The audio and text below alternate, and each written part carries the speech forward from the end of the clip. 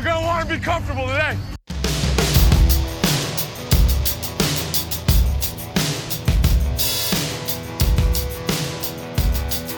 Now, Deshaun Watson's different. He is now an established NFL player. He's been the life preserver for a sinking ship for years. I get that he wants out. That he wants to be in a situation that's allowing him to be in a great culture, and it's going to allow him to thrive on the football field and be successful. You've never heard him complain once. You've never heard him say anything about the protection he's got or the people around him or trades going on. But I think that when you're a quarterback, you need to be put in a position where people can count on you to be a leader of an organization. I think that's what he wants to do. Have you ever seen somebody age 25 sign a big, huge contract like that and then turn around a year later and say, I want out, and there's a new coach and a new general manager coming in, he doesn't even want to talk to them? Where do things stand on that? I don't know how that plays itself out. I do know that, in my mind, the first real natural deadline that would come along would be coming up to the draft. Because if you are the Texans and you are even open to the idea that you would move on from him, and by the way, they've given no indication so far that is the case. Mm-hmm. All this talk about Deshaun Watson being traded, which has been media generated, because we can look into the horizon and see what could be out there, whereas the Texans aren't even looking into the horizon. And welcome to another episode of the Turn Up For What podcast, talking your Houston Texans straight from the Great British Isles, in a week where we said goodbye to JJ Watt. We reflect on some of the owner's comments and what's actually turned out into reality, some potential trade scenarios for Deshaun Watson, and it's the deadline for the tag. We'll find out at some point today if the Houston Texans will in fact tag any players to remain on this team for perhaps what looks like right now a bit of an ill-fated 2021 season. Something I meant to pick up last week in terms of the JJ Watt departure, and a couple of bits I missed off my notes, but I think the big thing that will reflect on his time is one of underachievement, of course, but then predominantly I'll always look back on when they traded J.D. Clowney in 2014. I think the idea of Rick Smith at that point was have a three-headed monster, a pass rush that would have been feared by many teams.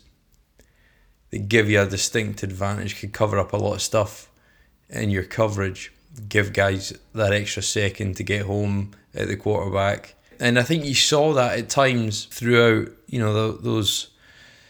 the last 5, 6, 7 seasons, but it never came to fruition, I think, for many reasons, and predominantly injury. That was a big part of it. If you think Clowney on those trays of turf that they used to wheel out NRG after the rodeo and the monster trucks, and it was a terrible surface. Clowney gets his cleat stud caught in between a couple of the trays on the surface energy, tears his meniscus. Week 1 against the Washington Redskins in 2014 predominantly wrote him off for the rest of the season. And 2015 was still a year to work back. Although he played 13 games, he missed the ill-fated playoff game against Kansas City where the team were shut out 30-0. And albeit the defence kind of came together in 15 in some senses, didn't really show what it could be. And then in the 2016, JJ gets his first injury, with a back injury, and only plays 3 games in 2016. Comes back in 2017 after all the 30-odd million up to 40 million as it stands today, funding that he came together and pulled the city together and cemented himself probably for the rest of his associations, the rest of his time in terms of football and whatever he goes on to do after, as Mr. Houston in many senses, and surpassed probably Andre Johnson and any other favourites, and earned that right in terms of how he supported the city at a cruel time, and in some ways similar to what people went through last week. But he goes off the field against Kansas City, that patella tendon injury, and back and patella tendon, 2 crucial parts of physiology, movement, skills for a defensive lineman. He still makes it back in 18 to try and get one of his best games. But I think 18 was the only time you saw it come together, albeit the team started 0-3 that season. But the game in Indy, where Clowney and Watt sat on the edge, predominantly of a 4-man front, and got home and got after luck. Clowney scored a touchdown after what forced a fumble. There was another forced fumble later on in the game, which gave the Texans, a field of 5 yards to drive, and a fade out to Hopkins put the team up. They're up 18 points that day. Almost lost it in overtime if it hadn't been for Frank Reich's injury. But the point I make is, if it hadn't been for prolific pass rush that day, they wouldn't have won that game, and they wouldn't have been close to winning that game. So there is a huge amount to be gained by having a solid pass rush. You saw that in the Super Bowl with Tampa Bay and how much they got after Mahomes, and you saw that against Green Bay in the NFC Championship game, and in the year that the Eagles won it against the Pats in Minnesota.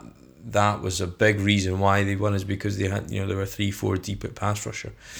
So and if you look back, even the 2018 game the week after against the Cowboys at home, and there was I remember watching that line that night, and it looked like a really formidable front seven when you had Clowney on the outside, Watt on the inside, you had Merciless coming in, Duke Ejiofor was still playing at that point, you had Brandon Dunn, DJ Reader in the middle, McKinney and Cunningham both playing at a high level. McKinney played he's probably his best season in 2018, coming off that contract extension. So that defense at that point looked great, but I think the issue was, talked about it before in the show, JJ's refusal to kick inside, or Romeo's inability to scheme those guys together. Now, during that 2018 season, they had the benefit of Kareem Jackson and Tyrann Mathieu in the back end.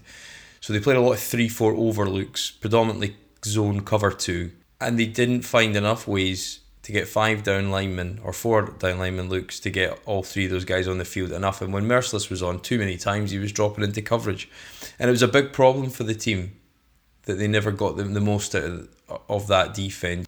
That 2018 season was probably the year that it could have come together in a better way than it did, and I think it was an awareness of the team and awareness of the front office that they weren't using quality players at the prime in the best way possible. So that was just a small reflection on JJ's year, that you should have really seen things come together in 2018.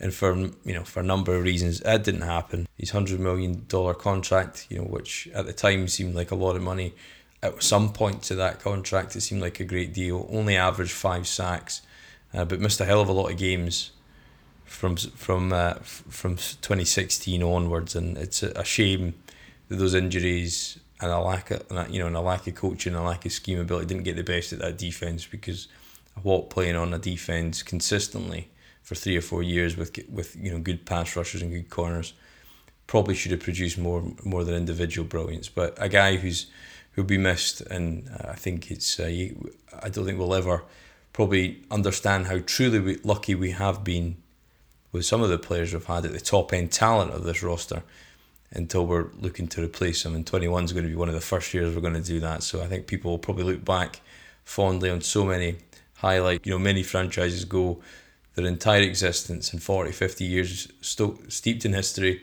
and never have a player like that. So just want to touch upon JJ again this week, because he'll be dearly missed in terms of his playing ability, and still got a number of years to go in terms of production. Obviously, all the thoughts go out to people last week. Probably when we recorded the podcast early Tuesday last week, we didn't quite understand the level of impact, the weather, and therefore the outage of power in Houston. So anybody listening in Houston, I hope your life's got some level of normality to it. But certainly a strange time period when, albeit extreme weather by Houston standards, and grinding a major metropolis to a standstill. So hopefully everybody's got their life back together, or a semblance of some normality while still in COVID. That it's coming back together for you. But I think that the one thing, you've seen a lot of people help out, and you've seen Deshaun, you saw Charles Omenihu, you saw Titus Howard, and multiple players going out and buying meals and supporting people when they need it the most. And of course, Cal McNair was out there, and Mark Berman was there on point, usually the man known for catching everybody at the airport as they come to Houston. But he was there to speak with Cal, and obviously had some Twitter clips that he put out there for people to see, and interesting insight, I thought. And like, what I appreciate, some points it's been micro-analysis of small points and reading of the tea leaves and trying to understand what's going on with the team, but only because the results and the moves have been so baffling. I suppose it brings you to that point rather than focusing too much on what's on the field. But interesting insight into Cal McNair and how he and his wife interacted. I thought it was a very revealing point of how he was asked a question. I suppose they were both asked a question, but completely talked over by his counterpart. And what I thought seemed very, very sort of pertinent about that was an insight into his interaction and his character and how that interacts with a dominant personality and somebody who's willing to take the situation and look, I know it's a simple interaction, but it's certainly something I think that's been a perception of Cal, that the dominant characters, strong personalities, he's willing to nod along and smile and go with whatever they say and sign it off, as long as that justification's given. Then he doesn't ask too many questions, and I think the lack of diligence and the lack of ability to understand the process end to end of how this team works, despite being sitting understudy for 12, 13 years. He doesn't quite understand that yet, and I thought that was an interesting insight. Wasn't a character who commanded the question, wanted to answer it, and just sat back there nodding. Now, of course, they've got masks on. Of course, it's not a normal situation, and you could easily say making something of a situation. It's not, but I think you can read body language. You can read the way in which people take on tasks and be confident about asking that question. I don't think he was. I thought it was an interesting point, and it comes back to a number of points this off-season, or a number of comments that have been said by the owner, and they've not necessarily come to fruition. He said Easterby would not be involved in the search for the GM. He ultimately, de facto, picked the GM, and in the terms of the head coach, debatable, but certainly it doesn't scream like a Caserio hire. And if you've thought first time after 14, 13 years sitting number 2 gets your first chance, and that's the guy you pick, I think there's probably some more influences at play than purely what Caserio wanted. He said the next head coach would be a leader of men. I think David Culley's a nice guy. He could be a great community leader. He could be somebody who would draw consensus, but he's certainly not a leader of men, as he said in his interview with the Texans staff. And then he also said in that same interview with Mark Vandermeer, he said this wasn't a rebuild. He was very clear on that. He said it's more of a reset. And then when he uses his language addressing some of the national media figureheads and the Watt release, he used the word rebuild and effectively admitted they are now in a rebuild. And he also said number 4 and 99 are both aligned, and they're the guys we want in our team, and one leaves less than a month later and the other one has a trade request pending, and still unanswered. So just an insight into the owner again. And it's easy to pick on somebody who's not necessarily got the greatest command in terms of personality, and he described himself in that same interview reference as an introvert, and that may well be the case, but if it just another example of there's just something not quite right there, and obviously this football team will continue to suffer as a result of that. And a bit of player news this week. Of course, we want to talk about football. They make it sometimes impossible. Dauntree Hilliard, as a return specialist, becomes the 3rd player signed this off-season, along with Quisenberry, the brother of former Texans lineman. It comes in at tight end, former naval, 4 years in the Navy rather, and he obviously very much a company guy who's going to follow instructions and probably follows on from a theme of the culture and the guys they don't want to speak out of turn. Can't say we know that much about Dauntree Hilliard, although that's probably clear to point out, and it's a small point of a punt returner, but it's a role that is needed. DeAndre Carter did not fill that. CJ Prosise was on the roster last year, filled in that role, despite admitting to media members he never actually attempted that role historically in his career. But they gave him a go at that. He was released at some point in the season. Hilliard was there, but didn't really get any action. A lot of kneel downs and balls going back out the end zone on kickoff returns. So it'll be interesting to see if he has any mileage. But it's certainly a position the Texans and a special team as a whole in 21 are going to need to be strong at if they're going to make up for the lack of talent probably elsewhere. And of course the question is this week, will they tag Will Fuller? That the franchise tag is appropriate for a guy who's missed games and predominantly last year through suspension. Now that suspension may hurt his stock, but one thing you got to remember about Will Fuller, there's not a lot of guys can do what he can do on the field in terms of that raw speed 4-3, 4-4 guy who can take the top of a defence, make the safeties respect his speed, opens up the playbook. And I think, we talked about never getting the big three pass rushes together, and I think the amount of games that Hopkins and Fuller played together predominantly through Fuller's injuries, and almost wholeheartedly through Fuller's injuries, robbed fans and robbed this offense and robbed probably the team a better season, particularly that 2018 injury on the Thursday Night Football where he got the ACL tear, towards the latter end of the season. The team were playing well at that point, but that was a point where he was clear of the man. He took a swipe at him as he scored the touchdown, and he just caught his weight, went one way, his leg went the other as he scored a touchdown. And probably a big turning point for him because he was playing that was his best ball to that season. Obviously last year was his best consistent football in terms of point scoring, in terms of yards, and in terms of efficiency, catching the ball long downfield. But there's not a lot of guys he can do what he can do, and I think their intentions with Fuller will be a big insight into where they think the relationship or the ability to fix the relationship with Deshaun Watson sits at this stage of the off-season. Now we know that, or from all reports, that he has not got back in contact with the team and continues to shun their calls, texts, etc. So there's still a long way to go to fix that. But I think if you do not think as a front office that Deshaun Watson will be playing this team, or is there a likely chance he will hold out, then tagging Will Fuller for $14-15 million next season doesn't make a huge amount of sense, considering they're tight against the cap. Whatever that might be, we saw the minimum has been raised now to 180, might be somewhere 184 million, 182 million, in that range. Watson's ability to stay, it might even be one of these moves where you speculate to see if you continue to keep Fuller as another move to help convince Watson. But obviously we know that the issues are far deeper than that, but it would certainly help. I think the most likely outcome you'd prefer with Will Fuller, I think, considering the salary cap number dropping, as I mentioned, and this is an unprecedented number of wide receivers. You've got guys like Chris Godwin, who potentially could be tagged in Tampa Bay. Didn't have a great Super Bowl, but a great year coming out of Penn State as a kind of predominantly slot guy, but showing he's going to get paid this offseason. You've got Allen Robinson, who's longed his whole career, in particular we saw him in Jacksonville, and then and you saw him what he did against us in Chicago in week 15. So there's a lot of guys that could go out there and command a big deal, but the amount of salary cap dollars is suppressed due to COVID and the reduced income of the league. And also there's a huge supply of talented wide receivers, so it's not a good year to be at that position. There'll be a lot of value deals had, similar to what Robbie Anderson got when he went to Carolina. He missed the first and almost the second wave of free agency last season. It only ended up with just over $9 million a year.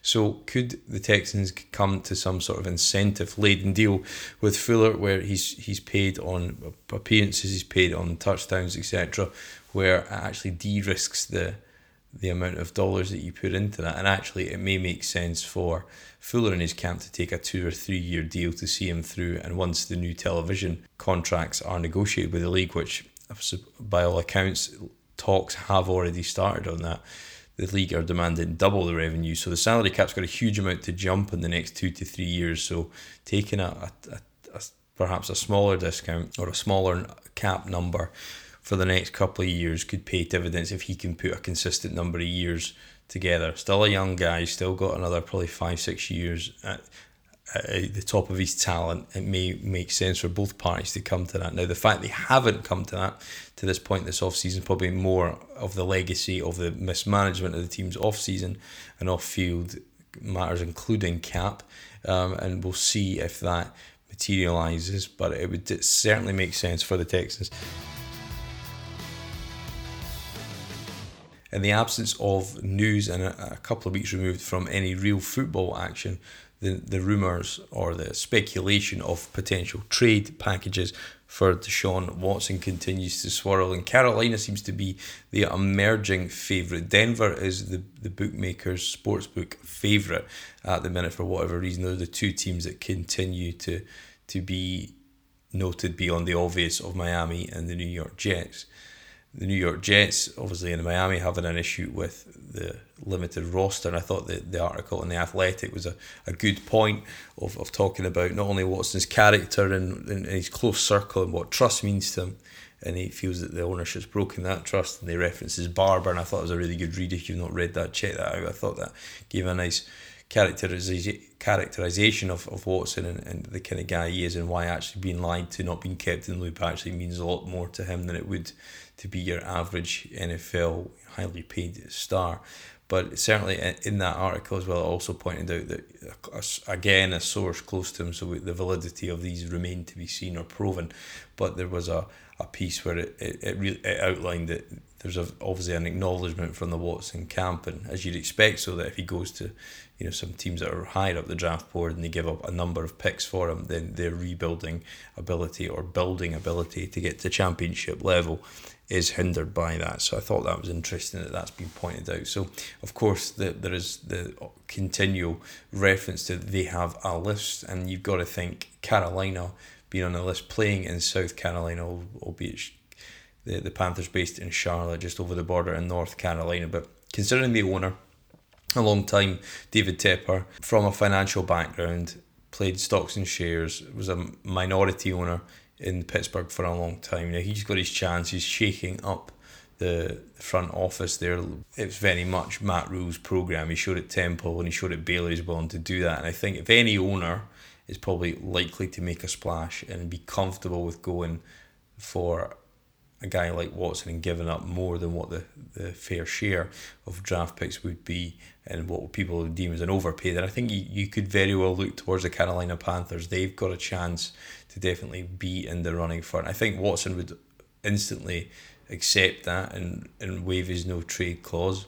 The off-field revenue and income intrigue to Unite, because effectively a lot of Carolina is deemed as a college football allegiances by fans, but they've got a huge chance from Clemson, South Carolina, a whole new base of fans to open their program up to if they got a guy like Watson, and again from neighbouring states, and it would be a culture fit, I think, for them in that region, and give them ability to unite fans right across all the borders of the states round there, considering Watson's imprint from Georgia to Clemson, and then it would be to Charlotte. So there's definitely an opportunity there for them to make sense of it off the field more than just on the field, more so than probably all the other teams that are on the supposed list. But we've got Peter King's scenarios of 2 firsts, 2 seconds, and a number of players that would hurt to give up, and I think that would be a part of it. But the Texans would definitely look to try and bring back some talent the opposite way in terms of proven players, rather than just wholly getting a draft haul of picks. But at the same time, I think if you think you're going to give three or four good players, 2 sort of upper end starters, 2 solid players, and then 4 draft picks, only 2 of which are first round, I just don't think people are anywhere near the realms of what it would tempt Nick Caserio to move on if the situation did become so bad. Now, Caserio's very much of an opinion at this stage that unequivocally he will not trade Deshaun Watson. He knows if he lets a guy like that go, he could be here for the 6 years and some of his contract and never find a player that can do what he can at that position, and how difficult that's to find.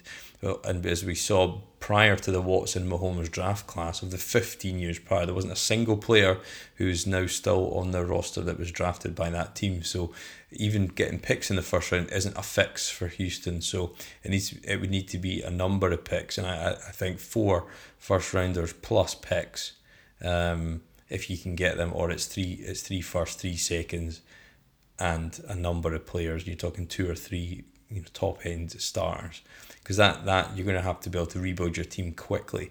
And some of the players that it was Mike McGlinchey was mentioned in there, a running back on a second contract, when the Texans have already invested in that position with Titus Howard and Laramie Tunsil and running back, which I'm sure of the valuation of the roster, nobody would come in and overinvest and take, on chunky contracts for running backs in the future based on the lack of success that we've had here. So it feels like the value is not necessarily there of what it would take from a Texans point of view for it to make sense. Now, we've seen a number of times the last couple of years it's not made sense. You've got to hope that Nick Caserio, despite whatever limitations Easterby and his influence will put on Caserio being successful, that there should be a hyper sensitivity around what kind of draft value they can get back for Watson. But when Peter King, a guy who's very well connected, very long time in the league, if he's putting out that level of pick, he'll have researched that, he'll have spoke to front office. So if that's the belief around the league circles, then there may be some truth to that, and that's the kind of level teams would be willing to pay as a ceiling. And if that is the case, then I think very much we'll see, no deal done. Caserio saying thanks, but no thanks to all the deals, and that are put on him right up till draft night. And there'll be temptation there. I think if it goes right up till they're sitting in the war room and he's got all these colleagues around him and there's pressure on him to make a decision. For my money, anywhere near the level of value that you need to get back if you're even going to attempt to replace him. Whatever you get, I think full stop, and I've said that a number of times, is not enough to replace him. But if you can get somebody to pay over the odds of what would be deemed a market value, albeit not ever going to be a true representation of Watson's value, then we need to be in the multiple first, multiple seconds, multiple players to even make it justifiable, and you need to then to be able to quickly get a quarterback who you believe in. And I think probably the biggest thing is if there's not a belief that any of these quarterbacks are got the potential to be as good as Watson, a known quantity versus a total risk quantity of a 15-year track record sample size that isn't that quality, then I think we're hopefully it's going to mean that the Texans will turn away the offer, shun them, but that could very much be a standoff and a staring contest right through the off season until Watson is required to report after week 8 for his season not to lapse and it to count against his contract, so he can get an accredited season by the Players Association and the league. So it could go on some, but we will be back next week to hopefully take a look towards free agency and covering off any news, partly the weather, partly this time of year the news cycle dips somewhat, but just want to keep coming every week with some news snippets. I'll be back next week with a guest after the impact of the weather affecting people's schedules, trying to get people on the last couple of weeks, so flying solo once more. But thank you very much for listening, and you can check us out at podcasttexans.com, at podcasttexans on Twitter and on Facebook.